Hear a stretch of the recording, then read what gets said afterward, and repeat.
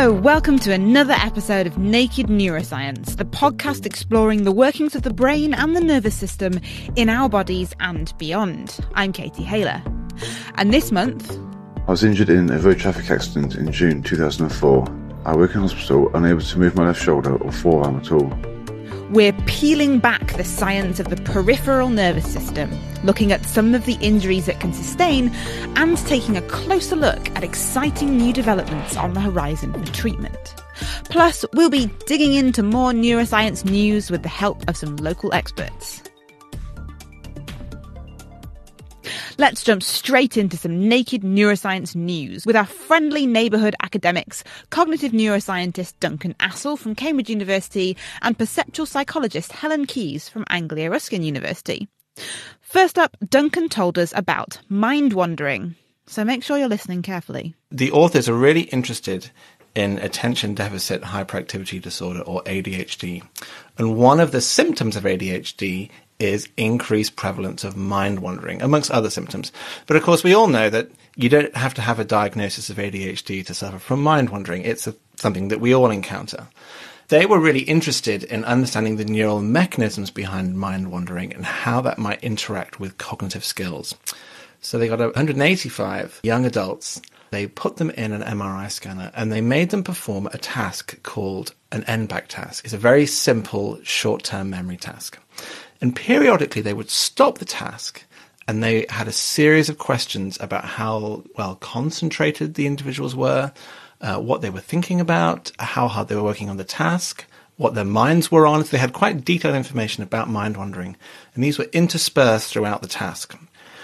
And at the end of the scanning session, they also rated the subjects for their ADHD-like symptoms. And what they found, really interestingly, was that those who had high ratings of these symptoms, firstly, they would be more likely to mind wander. So that tells us that indeed it is the case that these things vary naturally throughout the population, even in people who don't have a diagnosis. And they found that those people who did mind wander more, they performed more poorly on the visual memory task, on the NBAC task. And then when they looked at the neuroimaging data, they found that areas of the brain involved in what we call cognitive control, so areas in the frontal lobe and areas in the parietal lobe, the connectivity between these areas and sensory areas, like visual cortex, would drop out periodically. And in those moments, subjects were more likely to mind wander, and that's when their cognitive performance would drop. It's a really nice demonstration of how you can link these sort of higher order symptoms that we all encounter and that are very common in kids with ADHD, linking it to a neural mechanism and then thus to a cognitive outcome, which in this case is visual short-term memory. What would you recommend somebody would take away from this study? Firstly, it's to say the mind wandering that we experience as a sort of very higher order phenomena that happens all the time actually has some really basic underlying neurobiology to it that we're starting to understand. Secondly, that it happens to lots of people. And thirdly, that it happens to some people an awful lot. And that's because this neurobiological mechanism is more likely to kick in those individuals. Helen, any comments? Yes, so you said they noticed a correlation between instances of mind wandering and the dropping of the connection in the brain areas. So which drove which? Very hard to say. The way that I would think about it is that it's one process that we can analyze at two different levels. So we can analyze it at a kind of experiential level, so they describe the experience of kind of switching off and zoning out. And then at the same time, this underlying neural correlate can be demonstrated. Now, those two things, I think, go hand in hand. There may be some previous mechanism that causes both, but I think these things are just sort of two halves of the same coin. Thank you very much. So, Helen, you've been looking into a paper about whether or not we should be wearing helmets, particularly pertinent for people who live in Cambridge. These are cycling helmets. What were this group trying to find out? They were trying to find out whether wearing a helmet would make you take slightly more risks. And they were measuring this by looking at how you perceived distance between you and threatening objects or you and non-threatening objects.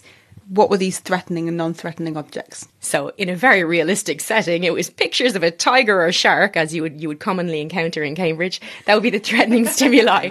Or pictures of safe, non-threatening stimuli, such as rabbits, mice, horses, things like that. Okay, so this is a lab study trying to replicate behaviour perception when you wear a helmet compared to when you don't when you're cycling. What did they find? So they found that if you wear a helmet compared to if you wear a baseball cap, you did risk compensate. So for objects that you perceived to be non-threatening, such as horses and rabbits, you actually overestimated the distance between you and them. You thought they were further away, which suggests wearing a helmet made you feel safer. You risk compensated. Some good news for helmet wearers is that this didn't apply for threatening objects. So when there was a threatening stimulus in front of you, you readjusted your risk level, it overrode that risk compensation behaviour, and you saw the threatening object as close to you, similar to people in baseball caps. So people in baseball caps saw threatening and non-threatening objects as quite close to them. People with helmets saw threatening objects as close, but safer objects as further away. They overestimated that distance. So what should people take away from this with regard to their cycling behaviour? Because I certainly would always wear a helmet.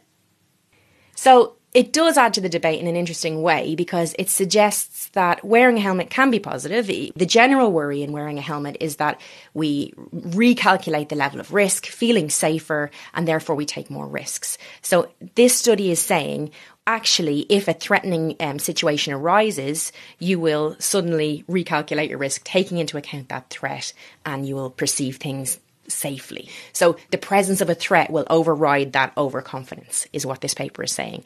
However, it also suggests that if you're not expecting a threat, so if you're cycling along feeling quite safe, you will be a little bit cocky and take those risky behaviours. So they're saying you overestimate distance, you take more risks if you feel quite safe as a cyclist wearing a helmet, whereas you don't do that when you're not wearing a helmet. So you can take from that what you will. On the one hand, it's comforting to know if you wear a helmet, you will recalculate your risk perception if a threat is present. But if you don't perceive that threat, you could be engaging in risk-taking behaviours that you wouldn't otherwise engage in.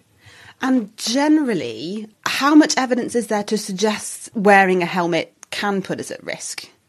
So there's quite a lot of evidence coming from both cyclists and drivers. So we know that drivers will give cyclists less space when they're overtaking if the cyclist is wearing a helmet. And we know from numerous studies that cyclists engage in much more aggressive cycling, much more risk-taking behaviour when they're wearing a helmet compared to when they're not.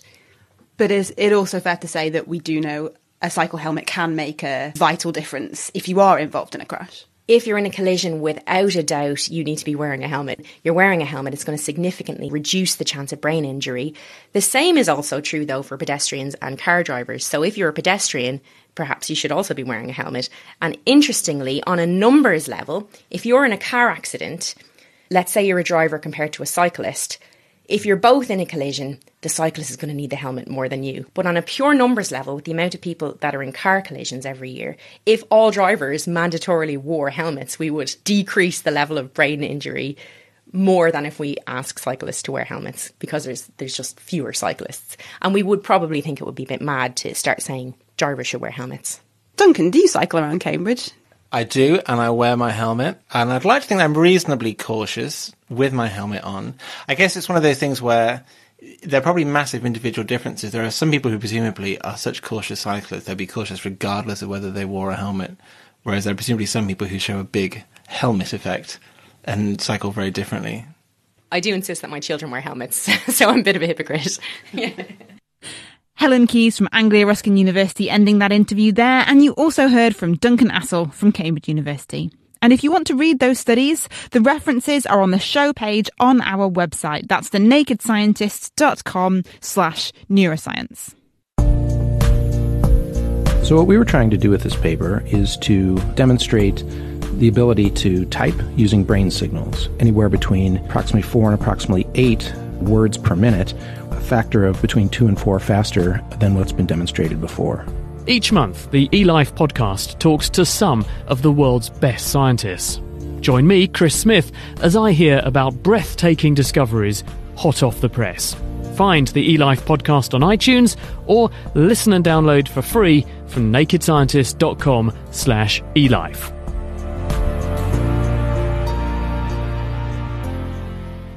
This month, we're touching on the peripheral nervous system. This is the part of our nervous system that communicates with the peripheries, including the limbs, the abdomen, and the heart. It's basically everything in the nervous system that isn't the brain and the spinal cord, otherwise known as the central nervous system. Some peripheral nerves send signals from your brain and spinal cord to the peripheries, like, for instance, the muscles, which allows you to move. Others relay sensations, for instance, from the peripheries to the brain and spine in order for you to sense touch or know where your limbs are in space. And then there's the autonomic nervous system, which controls bodily functions you don't consciously direct, like blood pressure, heart rate, breathing, and temperature. So pretty important stuff. To take a closer look at what peripheral nerves can do, I enlisted the help of some other rather reluctant naked scientists. First up, I challenged intern Hannah to, solely by touch, pick out a 2p piece from a pocket full of different coins. Okay, so this first one feels quite smooth, but a bit too small for a 2p, so I think it's a 1p. Then... this one, I think 2p is one of the larger ones. I think I'm going to go for this one. No! So you picked out the 50p piece? So it's... How come you picked that one out? Sure. It felt like it was thinner and the larger one, so I thought it would be the 2p, but no. Harder than it sounds. Now, Hannah was integrating temperature differences, size and shape differences, whether there were ridges on the coins and so forth, all in order to help her make that, admittedly wrong, decision. So what are Hannah's peripheral nerves actually doing? Well, sensory nerve endings stretch out into the skin, and there are different types of receptors on the end, ones that respond to temperature, pain, and pressure, for instance. When Hannah feels, for example, the ridges on a 5p piece compared to no ridges on a 1p piece, those signals rocket up the nerve cables called axons to the synapse, where chemicals move across a gap and the electrical signal continues on through other nerve cells up to the brain, where that information is interpreted.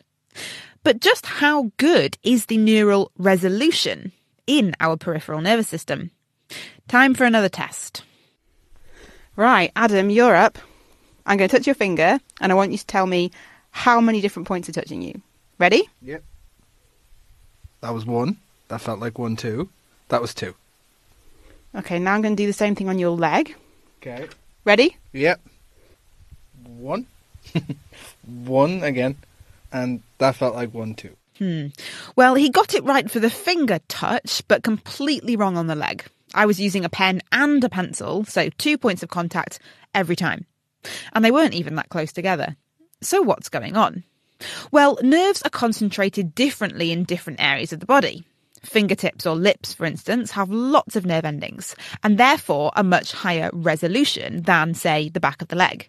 And this makes sense from an evolutionary point of view, as you don't routinely use the back of your leg to pick berries from a bush or to kiss your loved ones. Time to terrorise my colleagues a little more. Some aspects of the peripheral nervous system can be tricked. Let's take temperature, for instance. Now, have you ever wondered why chili tastes hot? In order to see how well Adam and Hannah could discriminate spicy food from hot food, I challenged them to, with eyes shut, taste and identify microwaved pieces of red pepper against pieces of room temperature but seriously spicy chili pepper. Pick up the fork, there we go. I'm seeing an issue with this. Actually, I'm not seeing an issue with this, that's the problem. Okay, I think I found one. Pick up a piece of pepper, or tried to pick... Hannah's doing pretty well. I think I've got pepper on there. Okay, you do have pepper. Adam, you're doing very badly. Okay, you've both got some pepper. Now have a taste. Is this red pepper or chili pepper? That tastes a bit sweet, so I would say that's a regular pepper. Regular pepper. Adam? I'd agree with Hannah. That one doesn't feel particularly spicy. I'm still okay, so let's go with that one being the regular pepper. Okay. Now, next, I will tell you if you're directing your fork at the same pepper. Okay. So Adam, that is the pepper you just had, so try and find another one. is it on my fork? It is on your fork, yes. Did I get it? No. Do you want some help? Yes, very much so. Okay. Okay. What do you think? Oh. Hannah just shoved it up her nose. How do you eat? I'm getting a bit of spice with that one, so I would say that's the chili pepper. Well, my face hurts now, so yeah, let's go with spicy. I'm not sure Adam will be going near a Vindaloo anytime soon, so I failed to fool them, but it seems like the chili didn't. Spicy food like chili contains a chemical which binds to a receptor responsible for detecting temperature, in this case, high temperatures. So activating this receptor causes our bodies to interpret chilies as being hot when really they're not hot at all. But knowing that won't stop me from downing water or better still milk after taking on a particularly serious curry. So that's hot. What about cold? Well, it seems a crafty chemical called menthol is also rather good at this molecular trickery. Menthol, you guessed it, can also bind to a receptor normally responsible for detecting temperature, in this case the cold, and this is why menthol-containing mints can make your mouth feel cool. If you just chew it, it doesn't feel cold, but when you breathe in, you get like a cold breeze coming in, so it's like feels Like a gust of wind in your mouth. Yeah, it's like a whole storm happening in your mouth, like a cold air. Okay. And how does this compare to ice chips? Because they're genuinely cold. So if you can fish around in that bucket, there should be some ice. I'm not sure I really wanted. There's a tiny little ice chip. Oh yeah. Adam's going for it. Okay, off we go. Cold? Really cold? Yes. That. Oh. Yeah. Really, really cold. Adam looks very uncomfortable. Hannah? You've gone for a more moderate ice chip. Yeah. How is it comparing to the cold feeling of the chewing gum? It's more all-encompassing. So it's definitely more cold. Yeah. I'm going to let you guys digest now. I feel I've inflicted awful things on you. I don't normally do this to my colleagues. A big thank you to Adam and Hannah for being such good sports. Next time, I should probably just bring some cake into the office instead. So now we've seen what our peripheral nervous systems are capable of, what exactly can go wrong? According to the NHS website, in the UK, almost 1 in 10 people over the age of 55 have some degree of peripheral nerve damage. To find out how this damage occurs, I spoke to Rhys Roberts, a nerve doctor and research scientist from Cambridge University and Adam Brooks Hospital. Diseases of the peripheral nervous systems are generally called peripheral neuropathies. There are various estimates, but roughly around 2% of people will have a peripheral neuropathy at any one time, and some estimate that as we get older it can go up to around 8% of the population. Now, peripheral neuropathies themselves, the problems can be split into two main types. So there are conditions that you have inherited. These are genetic conditions, many of which, as we now are able to sequence DNA much easier than previously, we're able to pinpoint the specific changes that lead to diseases of the peripheral nerve system, but also a very large group which are what we call acquired. So these are factors which have come on from outside then. So within the acquired part, there's a very, very, very long list of other conditions that can lead to peripheral neuropathies. Now, these can be other medical conditions, or they can be certain things that have affected the nervous system, either being exposed to an agent, or a medication's been used for another condition which has had an effect on the nerves. By far the commonest cause of peripheral neuropathy that we see is secondary to diabetes. So roughly 2/3 of people with both the type 1 diabetes and type 2 diabetes, which you will have heard of, will have a neuropathy. So this is very common. And if you think how common diabetes and the commoner it gets with time, this is a significant problem. Clearly, to what extent people living with diabetes will be affected obviously varies from person to person, and also how well controlled the underlying condition is. Of course, people with diabetes can often have an affected autonomic nervous system as well, which can have an effect on their blood pressure, on their ability to sweat, and also on their gastrointestinal system. So why would diabetes cause nerve issues? Because you do hear about people having tingly feet or tingly fingers. Why is this the case? So that's a very good question. And I think we don't quite understand why diabetes affects the nerves. What we do know is that the nerves are supplied by very small blood vessels, and it has that plays a very important part in the function of the peripheral nerves. Why we know in diabetes that the blood vessels can be affected, and there's certainly a higher risk of cardiovascular disease. So it's likely there's going to be a combination between the high sugar, the dysregulation in fats, and also that effect on the small blood supply certainly to the longest nerves.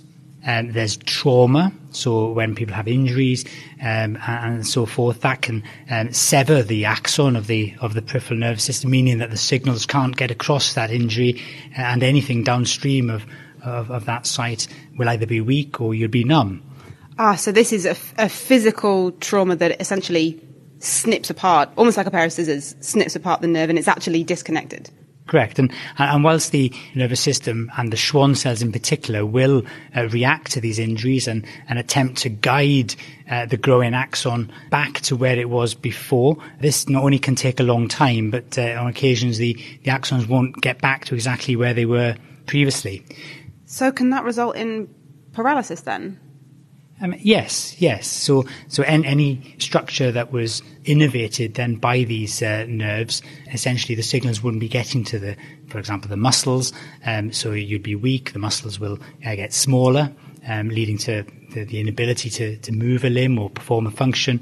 And likewise, any signals that came back via that nerve to the spinal cord to convey any sensation and so forth, that would be impaired as well. Rhys Roberts there from Cambridge University and Adam Brooks Hospital. Rhys explained that the epicenters of the nerves, called cell bodies, sit just outside the spinal cord, with these cables or axons extending in some cases all the way down to your toe. And these axons are surrounded by protective supportive cells called Schwann cells. These wrap around the axons to form what's called the myelin sheath, allowing signals to get all the way from the toe back up to the spine very quickly. This is handy if, say, you tread on a drawing pin and need to react in a timely manner. Now, our nerves are very resilient. They run along limbs where they bend and stretch with our daily movements and conduct the impulses necessary for sensation and movement. But as Rhys mentioned, physical trauma is one case in which nerves sometimes simply cannot take the strain. Back in 2017, Ed Barnes shared his story about a traffic collision on the Naked Scientist main show. I was injured in a road traffic accident in June 2004. I work in hospital, unable to move my left shoulder or forearm at all. I also found my right wrist and forearm in a full cast. I was left knowing it was a nerve injury, but not knowing to what degree it would affect me. I was unable to care for myself or do anything. Over the course of 9 months of outpatient appointments, my right wrist healed, but my left arm stayed completely paralysed down to my wrist. I am now able to hold my hand out in front of me and raise my forearm. However, my shoulder is and will remain paralysed. Ed Barnes there. So what can be done to help people like Ed? Well, the gold standard currently is a surgery called an autograft, taking healthy nerves from somewhere else on the body, usually the leg, and putting them into the damaged site to hopefully regain function. But this means another surgical procedure with all the associated risks, injuring another part of the body, and of course, scarring. Nervous system tissue engineer James Phillips and biomechanical engineer Rebecca Shipley together direct the Centre for Nerve Engineering at University College London. And they've been working on gels which would be implanted at the injury site, encouraging the severed ends of the nerves to regrow. We're trying to learn from the nerve graft approach and to try and recreate that in the lab, effectively by trying to make an artificial nerve tissue that could be used instead of a nerve graft. So this would have the same support cells and the extracellular matrix that you find in a nerve graft, but it would be made in a lab, so you wouldn't need to go and harvest a bit of healthy nerve from somewhere else on your patient. What goes into growing a nerve naturally, and therefore what do you need to put into your artificial tissue to encourage nerves to regrow? Peripheral nerves do have the capacity to regenerate after injury, but only in the right environment.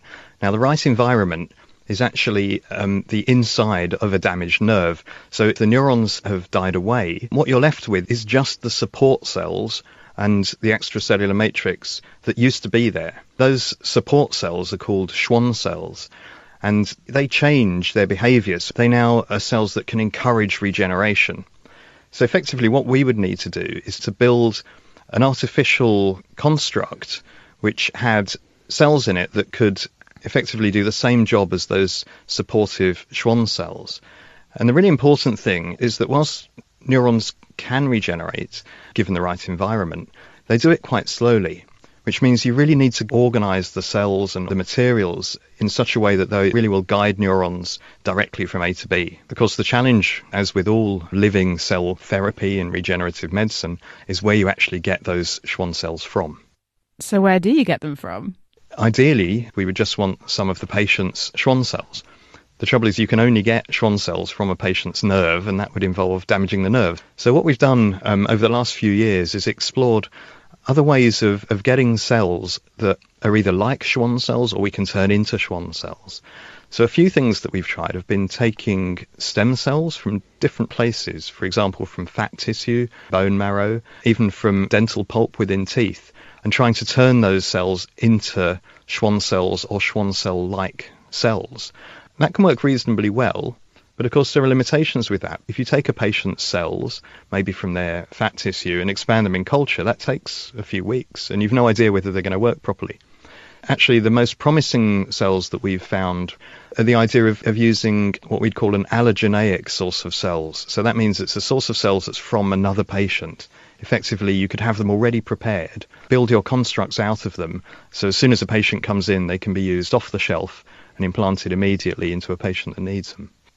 What do these gels actually look like? And also, I'm guessing you need something to hold them together. So what are they bound by? Do they look like jelly? The cellular materials we make are hydrogels made of collagen, which is exactly what nerves are made of. They do look just like a very small jelly. We take a solution of collagen and we mix it with our cells and we put it into a mold and it sets. And then what happens inside there is that the cells will naturally interact with the collagen extracellular matrix, and by controlling the tension that the cells produce, we can actually then organise the cells to be nice and aligned in 3 dimensions.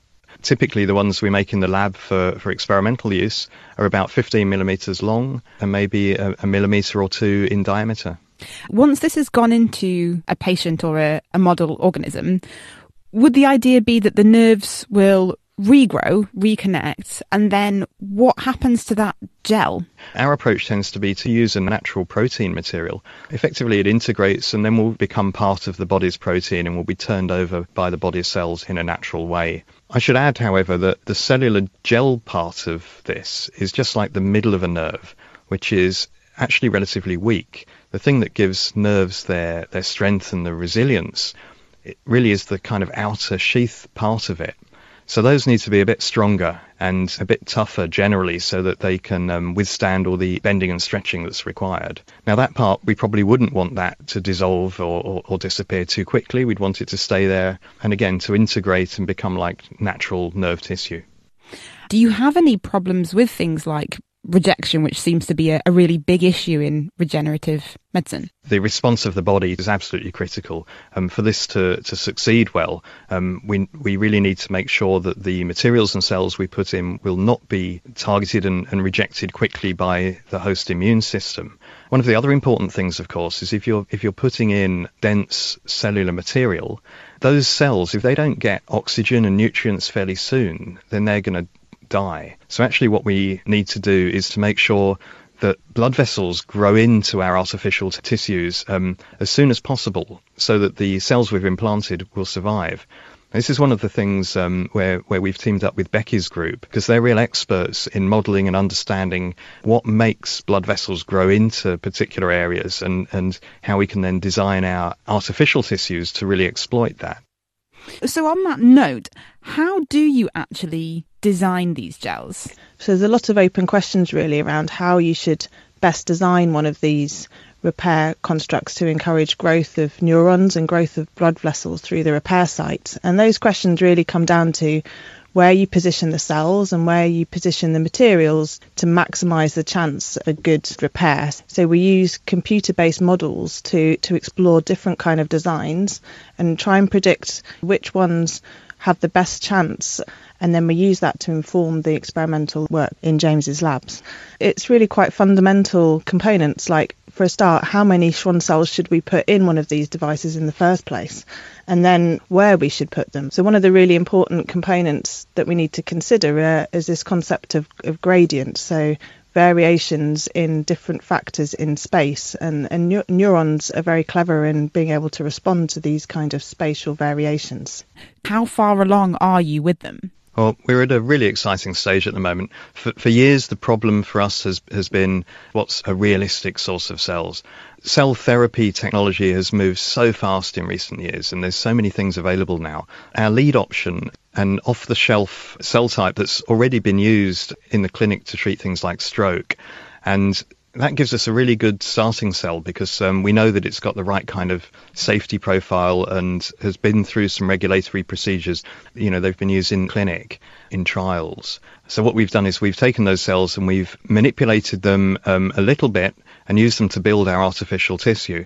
And we've been testing that over the last few years in the lab, and it's looking really quite promising. We've actually formed a company to take this forward, so joined up with some clinical partners and commercial sector partners to really try and move this forward through regulatory approval, get some investment in. We've got to take the manufacturing forwards. Looking ahead, how would you summarise the significance, I guess, of this artificial tissue in terms of a difference it could make to someone who has had a traumatic nerve injury? Autografts sounds like a straightforward thing. You just find a nerve that's not really used much and chop it out and use that. But actually, it's a really major operation to strip out a section of nerve. There's always going to be damage at that donor site, scarring, extra time, extra cost for the operation. But actually the big benefit would be the impact on the patient. The surgeon would only be repairing a nerve. They wouldn't also be having to damage what was previously a healthy nerve. People who have peripheral nerve injuries have already got, a very serious debilitating injury. So if we can find a way to try and repair that without having to cause them any further harm or further surgeries or further scarring, that has the potential to make a real difference.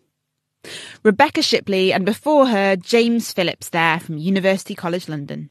And that's all we've got time for this month. Thank you to Rhys Roberts, Ed Barnes, Rebecca Shipley and James Phillips. And thank you also to Helen Keyes and Duncan Assel. And thanks to you for listening to the show.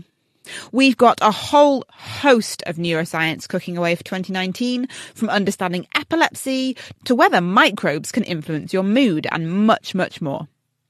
If you want more neuroscience now, subscribe to the podcast to delight your ears and mind with the whole back catalogue of Naked Neuroscience episodes wherever you get your podcasts. And we're also now on Spotify. And as ever, if there's a particular working of the mind that you'd like to hear about, let us know. Email neuroscience@nakedscientist.com. I'm Katie Haler from the Naked Scientist team.